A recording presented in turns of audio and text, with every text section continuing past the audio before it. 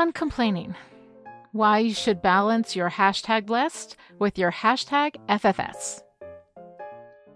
Dear writer, I was out with my kid a few weeks ago, and we were talking about some of the things they struggle with, and I found myself saying, they say gratitude journaling is really helpful, and I hated myself for it.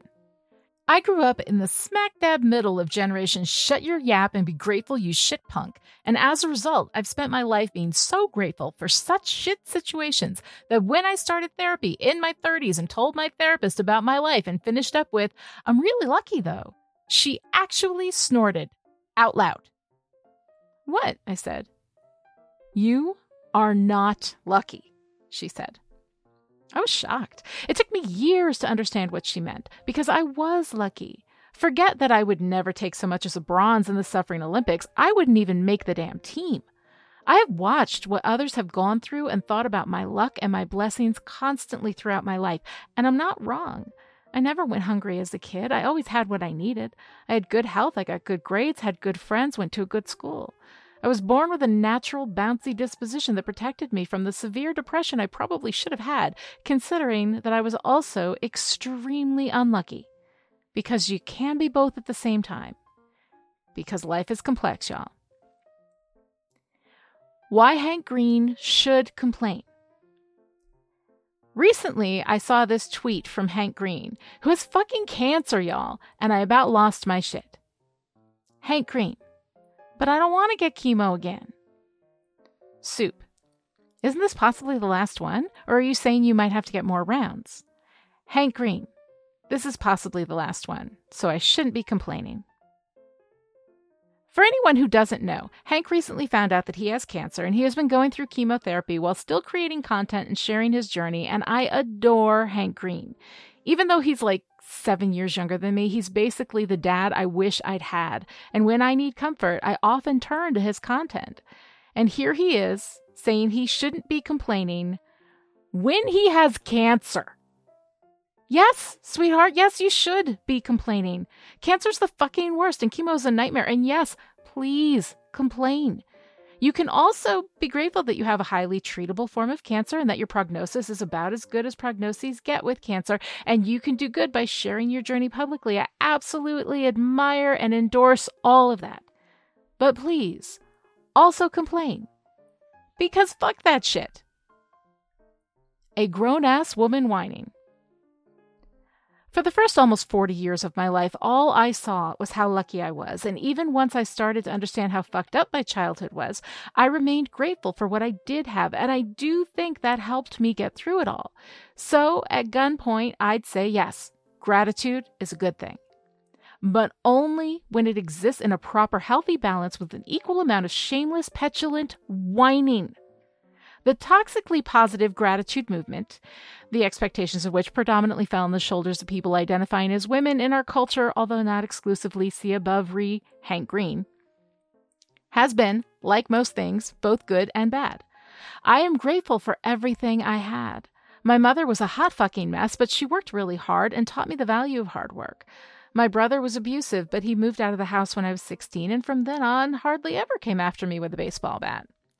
My father died when I was 12, but I remember him being funny, the only person in my family with any sense of humor at all, and he bought me a blue typewriter when I was a kid, supporting me as a writer when he had no idea that's what I'd grow up to be. For most of my life, I would only be able to allow brittle acknowledgments of the good without even looking at the bad, and on those rare occasions when my anger or sadness took over, I would literally say things like, "I have no idea why I'm crying. I'm so lucky." I don't drink at all at home, but recently I went to visit a friend and we had a glass or two of whiskey, which was way too much for me because I have no tolerance, and I don't remember much else aside from sitting on her couch and just weeping. Now, we were talking about a mutual friend with whom I've lost contact, and I was grieving that friendship, and I'm currently writing a book about that exact situation that happened with another friend who I still love dearly to this day, and it's possible I have some unexamined grief from both situations, which caused me to weep for like an hour. Because I spent so much goddamn time being so fucking #blessed that I didn't even realize that I was hurt by the situation. I'm a work in progress, people, as we all are until we die or we're not doing it right.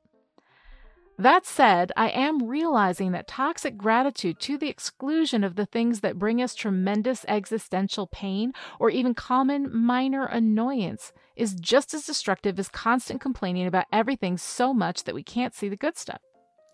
I am realizing that, as with most things, acceptance of complexity and finding balance is, as the kids say these days, the trick.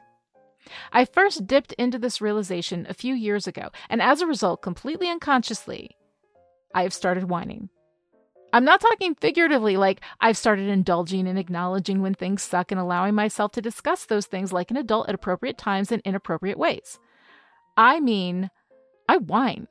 I make a literal noise. Now, granted, I started making this noise to be funny because I struggled with acknowledging when things suck and allowing myself to discuss those things like an adult at appropriate times in inappropriate ways. Instead, what I chose to do was make a joke out of my annoyance by making a little whiny noise. I've recorded myself doing it, so I'm going to share it with you here, but let me just say that if listening to a grown-ass woman literally whine is not your cuppa, feel free to skip ahead a few seconds. Why you should complain. Here's the surprise that happened as a result of this jokey little whine. It started to make me feel better. There are studies where people who curse under physical duress feel less pain than those who don't, and I heard about something where the reason why people moan when they don't feel well is that it makes them feel better. I'd go and find the studies and cite them here, but you have the internet as well, and honestly, my point is, I'm pretty sure there's science behind this, and even if there isn't, my anecdotal personal evidence is that it fucking works. When I'm annoyed with something stupid, or I just don't want to do something I have to, or when they're out of the brand of whatever I specifically came to the store to get, I let out a little whine, and it's funny, and it makes me feel better. My husband has got to the point where when he hears that sound, it erupts in him this masculine response of "wife needs me," and his chest swells up like Superman. He rushes to my side to acknowledge my distress and help if he can. And let me tell you, I am very #blessed that this is his response to this very annoying sound. He feels like a superhero, and I get to relieve that little bit of irritation that I would have otherwise swallowed along with a million other little bits of irritation until I end up punching multiple holes in a garage wall with a power drill because I can't remove the charger from said wall when I'm late to return my lease to the dealer. Yes, that random example is oddly specific because a few years back, that's exactly what I did. Like I said, work in progress. So here's the challenge I'm setting out to you. Yes, be grateful, but balance your gratitude with your "for fuck's sake." And if that #FFS comes out in a cute little whine that makes your significant other feel like the emotional support rock star that they are, then so be it. Everything, L.